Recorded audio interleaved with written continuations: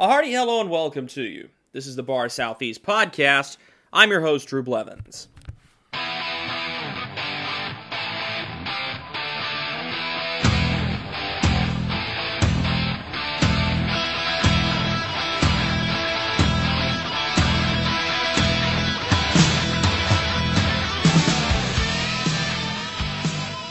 The Carolina Hurricanes headed to the Great White North of Montreal to take on the Canadiens on a quick road trip. Things started off well for Carolina. Andrei Svechnikov opened the scoring in the second period, but Matthew Pekka would tie things up midway through the period at 1. Jeff Petrie would give Montreal a 2-1 lead, 16:59 into the middle frame. However, Andrei Svechnikov would claw the Hurricanes back, starting an offensive explosion in the third period. Svechnikov scored his second of the game and 8th of the season, only to be answered by Brendan Gallagher, who scored 45 seconds into the third period. Artturi Lehkonen gave Montreal a 2-goal lead, 14:22 into the third period, on a superb individual effort.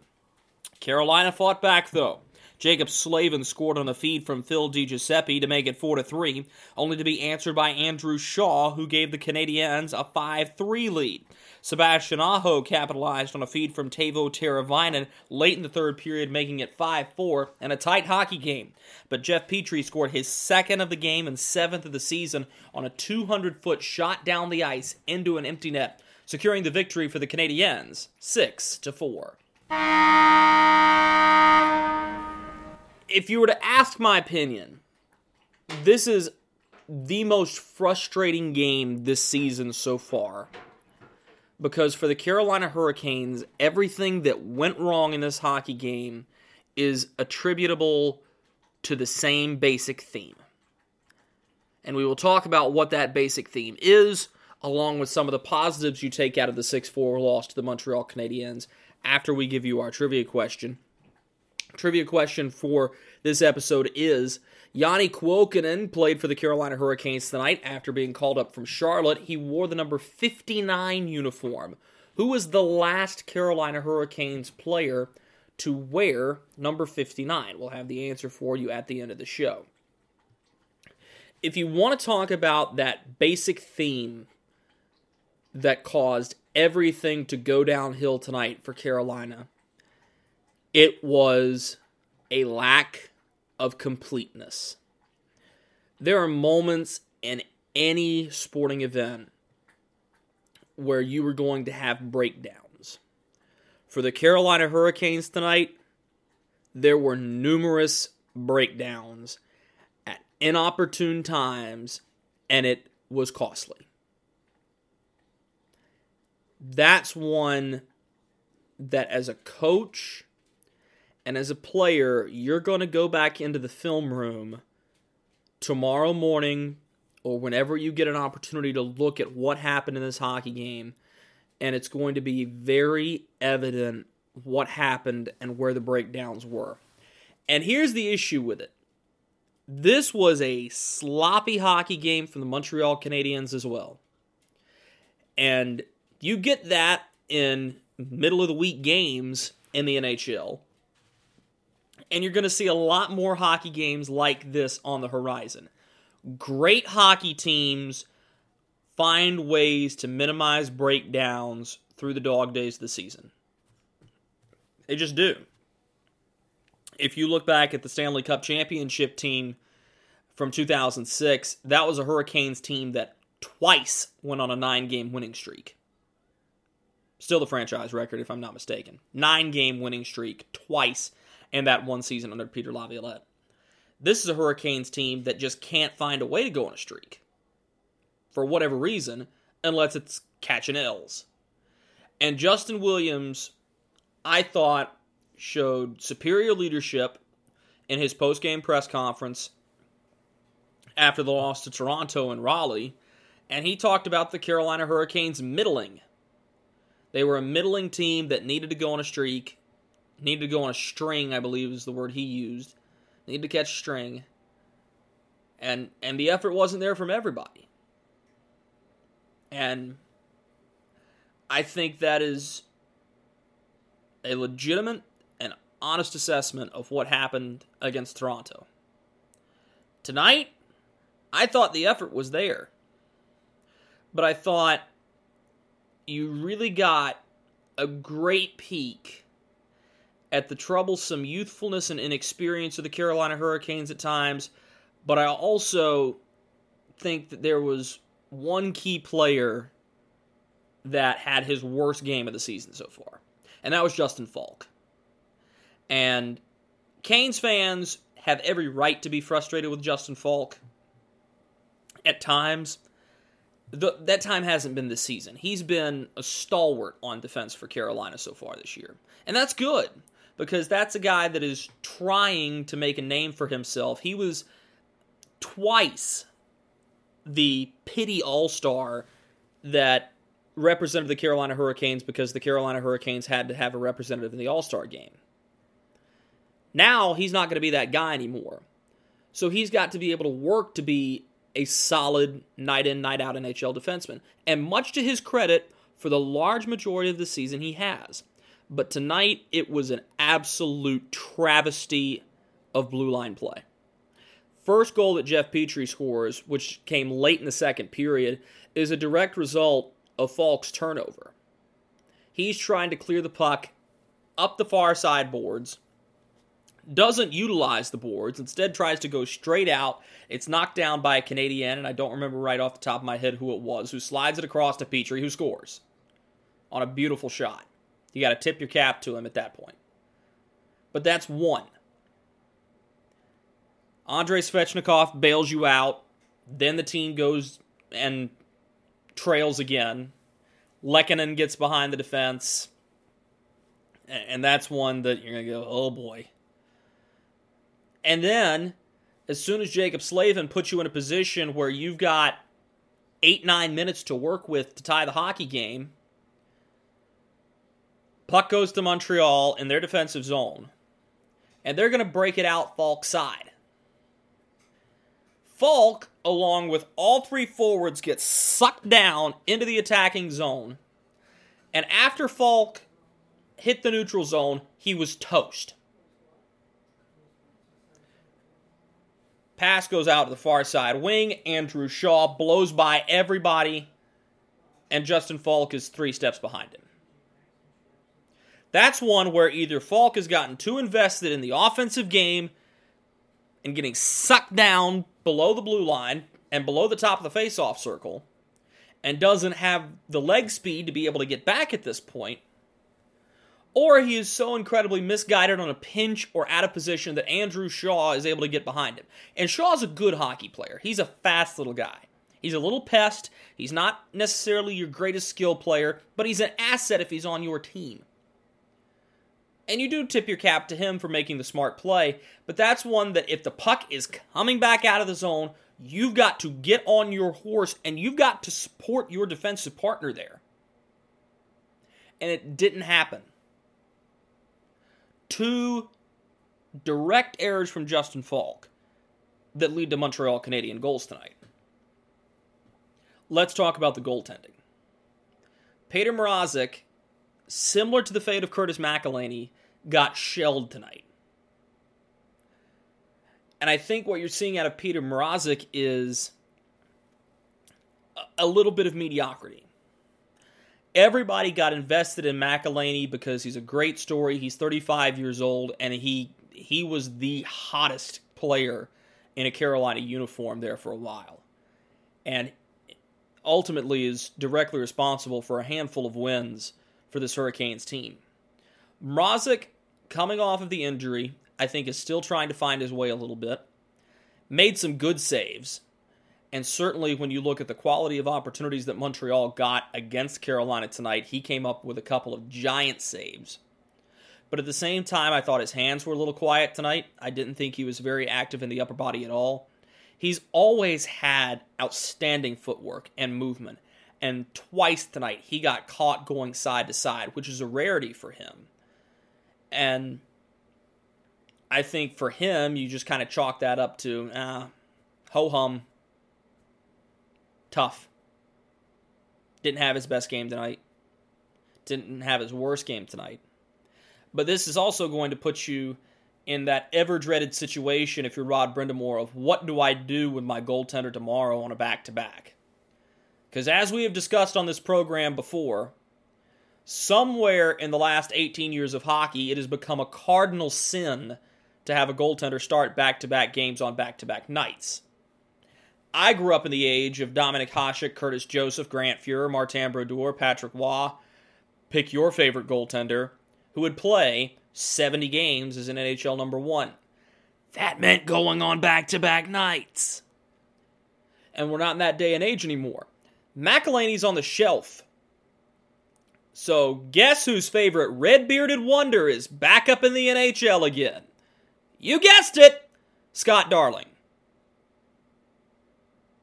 I paused just so I could enjoy the groans that I'm sure you all had. Because this is the reality the Hurricanes live in. And having spoken with the people I know around the sport and having had the very serious conversation about goaltending time and time again with junior coaches in the area and well-respected goaltending minds, the Hurricanes are in a position where you've got to keep all three of these guys. You can't just ship one off and hope for the best. Can't do it. Because McElhinney's been hurt, Darling's been hurt, and Mrazek's been hurt. And at least for the remainder of this season, you've got to keep all three of them because all three of them are caliber enough to survive in the NHL. I personally do not believe that Scott Darling is starter quality, night in, night out, NHL number one. I personally don't believe that Mrazek is your strongest candidate for starting number one NHL goaltender. I also don't believe that McElhinney at 35 years old is going to be able to stand up to a substantial workload. This is a guy who's used to playing between 15 and 20 games in the NHL, and ostensibly, based on what's been going on, the Hurricanes are going to ask him to play a minimum of 30. That math doesn't add up. And it's starting to reflect on the Hurricanes at this point, because you look at Carey Price coming into this game for Montreal, and he's got 11 wins, 8 losses. And now he's got 12 wins and 8 losses. He's playing a substantial amount of time for the Montreal Canadiens. We saw this a couple of years ago with Cam Talbot in Edmonton, where Cam Talbot just strap him on and go. Jonathan Quick can do it when he's healthy. Henrik Lundqvist has been able to do it when he's healthy. Roberto Luongo is the guy in Florida. I mean, there are still creatures out there who play net, who can play 60 to 65 games, and the Hurricanes don't have one of them. And this does a couple of things for you. First of all, whoever is backstopping your team carries a very distinct and definite personality that kind of rubs off on the team. The Hurricanes have not wanted to play in front of Scott Darling. It is uninspired, it is lackluster, it's slow, and it looks a little bit lethargic. Well, look at the way Scott Darling approaches. He's not a hands at B position guy or A position guy. He's a little lanky and limbery, and he hadn't stopped pucks. So what do you expect?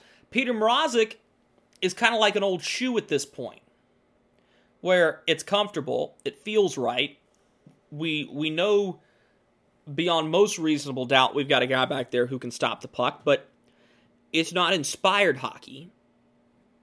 It's just kind of the going through the motions thing. And you can get behind that for a time. You can make it through December, January, and February like that if you've got the outright skill or talent or chemistry, which at this point Carolina does not have. But it feels very machine-like. And Curtis McElhinney comes out here. He's a little more wild, a little more erratic. Some cause for heartburn and concern with rebound control on occasion. But he's the guy who has been able to spurn the Hurricanes to playing the most inspired and honestly most entertaining brand of ice hockey. Plain and simple as that. Doesn't take a genius for that analysis. But you do have to understand and take it from a guy who's played the position, take it from Matt Forsland, who's played the position, and Ford Hatchett, who has close relationships with goaltenders as just defensemen. I mean, there's a definite mood that gets set by the guy who's standing in the blue paint. Now let's move to the forwards. I thought Carolina played as well as could be expected at the forward position tonight without a couple of major players.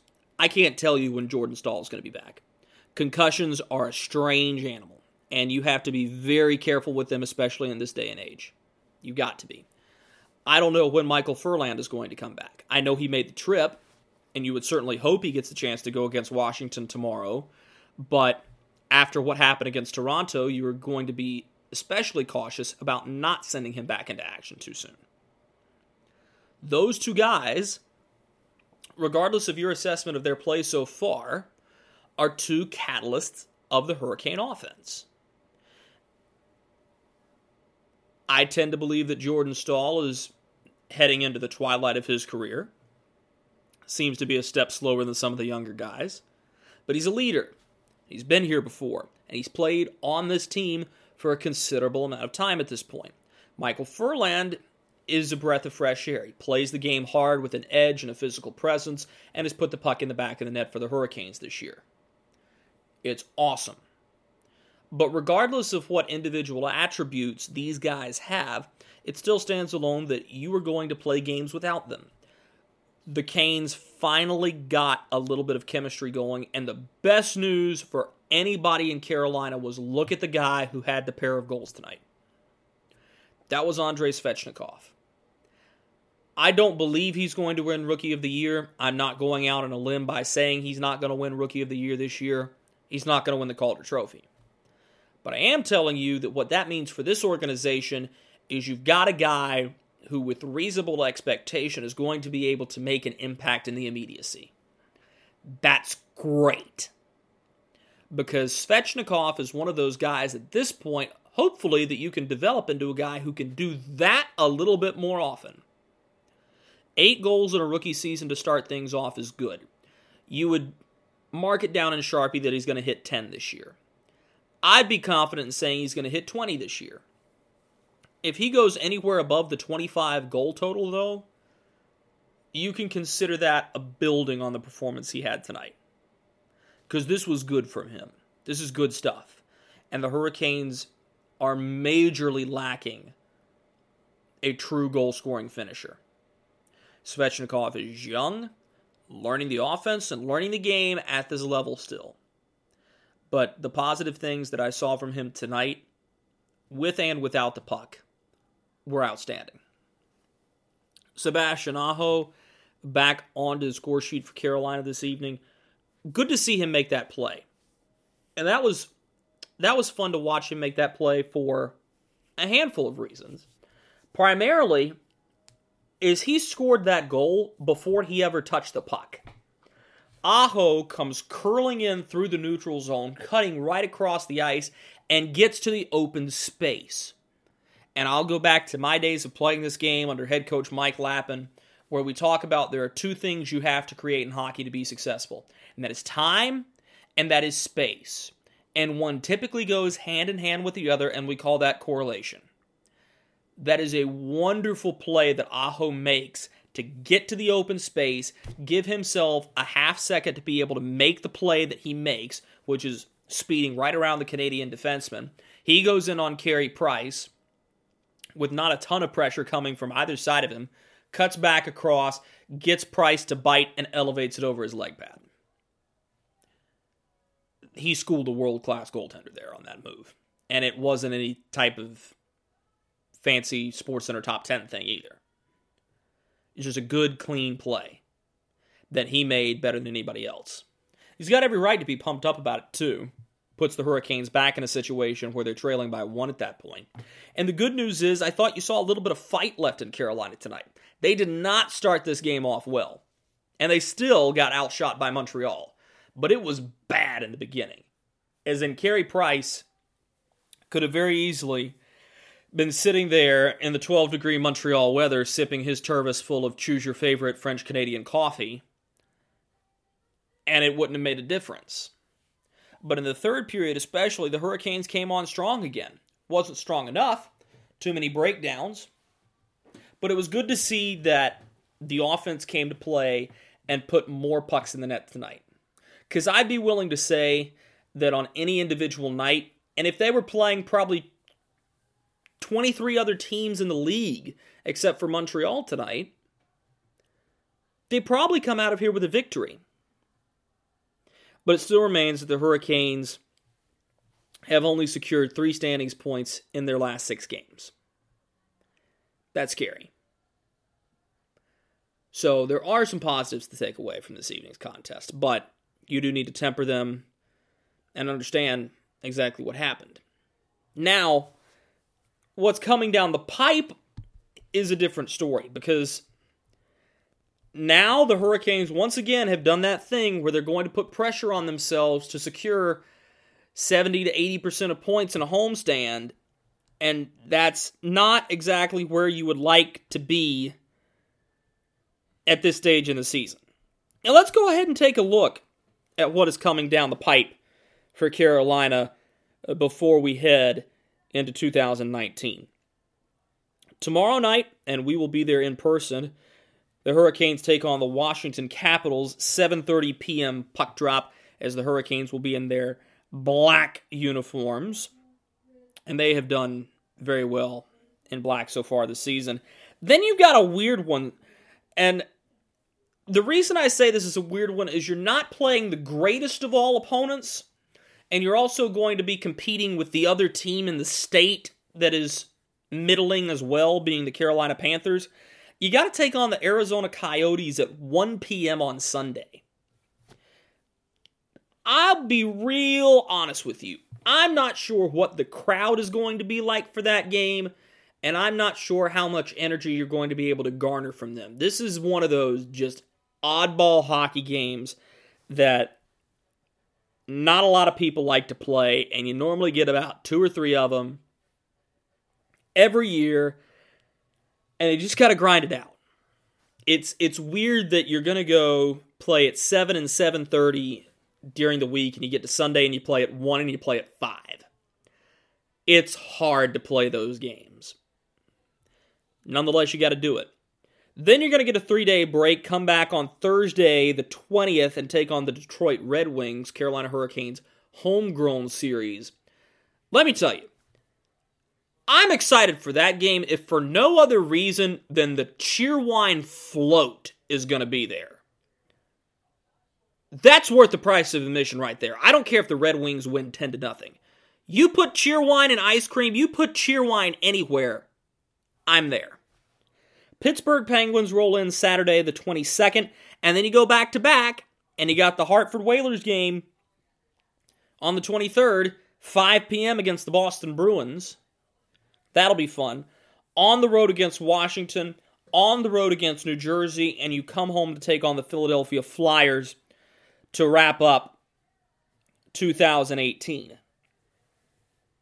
And then you're going to get into a weird little streak where you're going to touch base and play at home on every Friday, except for the 25th in January. But other than that, the only other home game you have is a 12:30 p.m. puck drop on the 13th of January against Nashville. And just looking at it, that's 8 road games in the month of January. So, to sum up all of that information I just gave you, if the Hurricanes are going to be considered a serious contender by the time we end this calendar year, it takes 7, preferably 8 points in this homestand.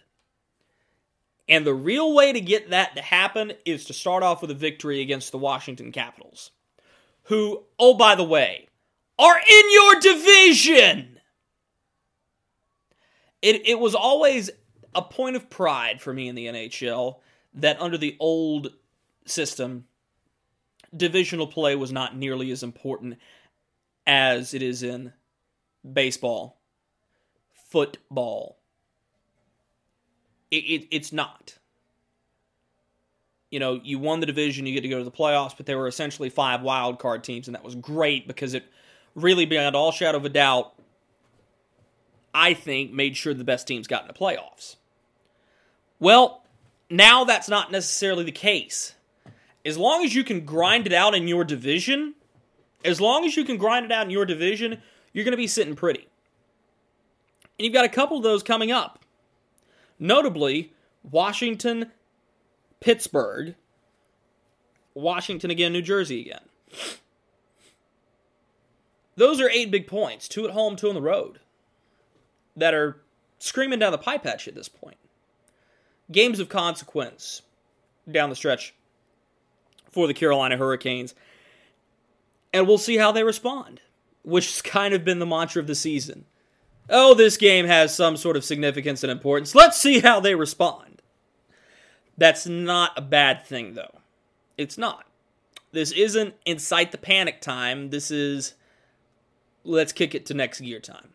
Answer to the trivia question. Yeah, excuse me. Let me try that again. Answer to the trivia question tonight for you. The last Carolina Hurricanes player to wear the number 59 was Chad LaRose. Played for the Hurricanes a handful of seasons ago. Active in the community, fan favorite. Smaller guy, gritty player, wasn't afraid to go take on guys that had 6 and 7 inches on him. Really just kind of played the game differently in the best way possible. But the strange thing about Chad LaRose is not a lot of people know what happened to him. Did not show up for his exit interview. Tried to make a resurgence in Charlotte that did not see him get back into the NHL. And since then has kind of faded from the memory of Hurricanes fans. One of those guys that, and I know that Matt and Ford have their guys they talk about, kind of fits back into that Mike Zigomanis, Ryan Beta, Scott Pellerin, Yaroslav Svoboda category of guys that made differences while they were here, but when you think of great Hurricanes and great Hurricane teams, those are the guys that if you're trying to name a team from a certain year that you're going to forget, and then when you hear it, you go, oh yeah! So, interesting piece of trivia for you tonight. We'll have another one for you tomorrow as the Hurricanes take on the Washington Capitals, 7:30 p.m. from PNC Arena. We'll be back on air after this one. Until then, this has been the Bar Southeast Podcast. I'm your host, Drew Blevins. Hope you enjoyed it.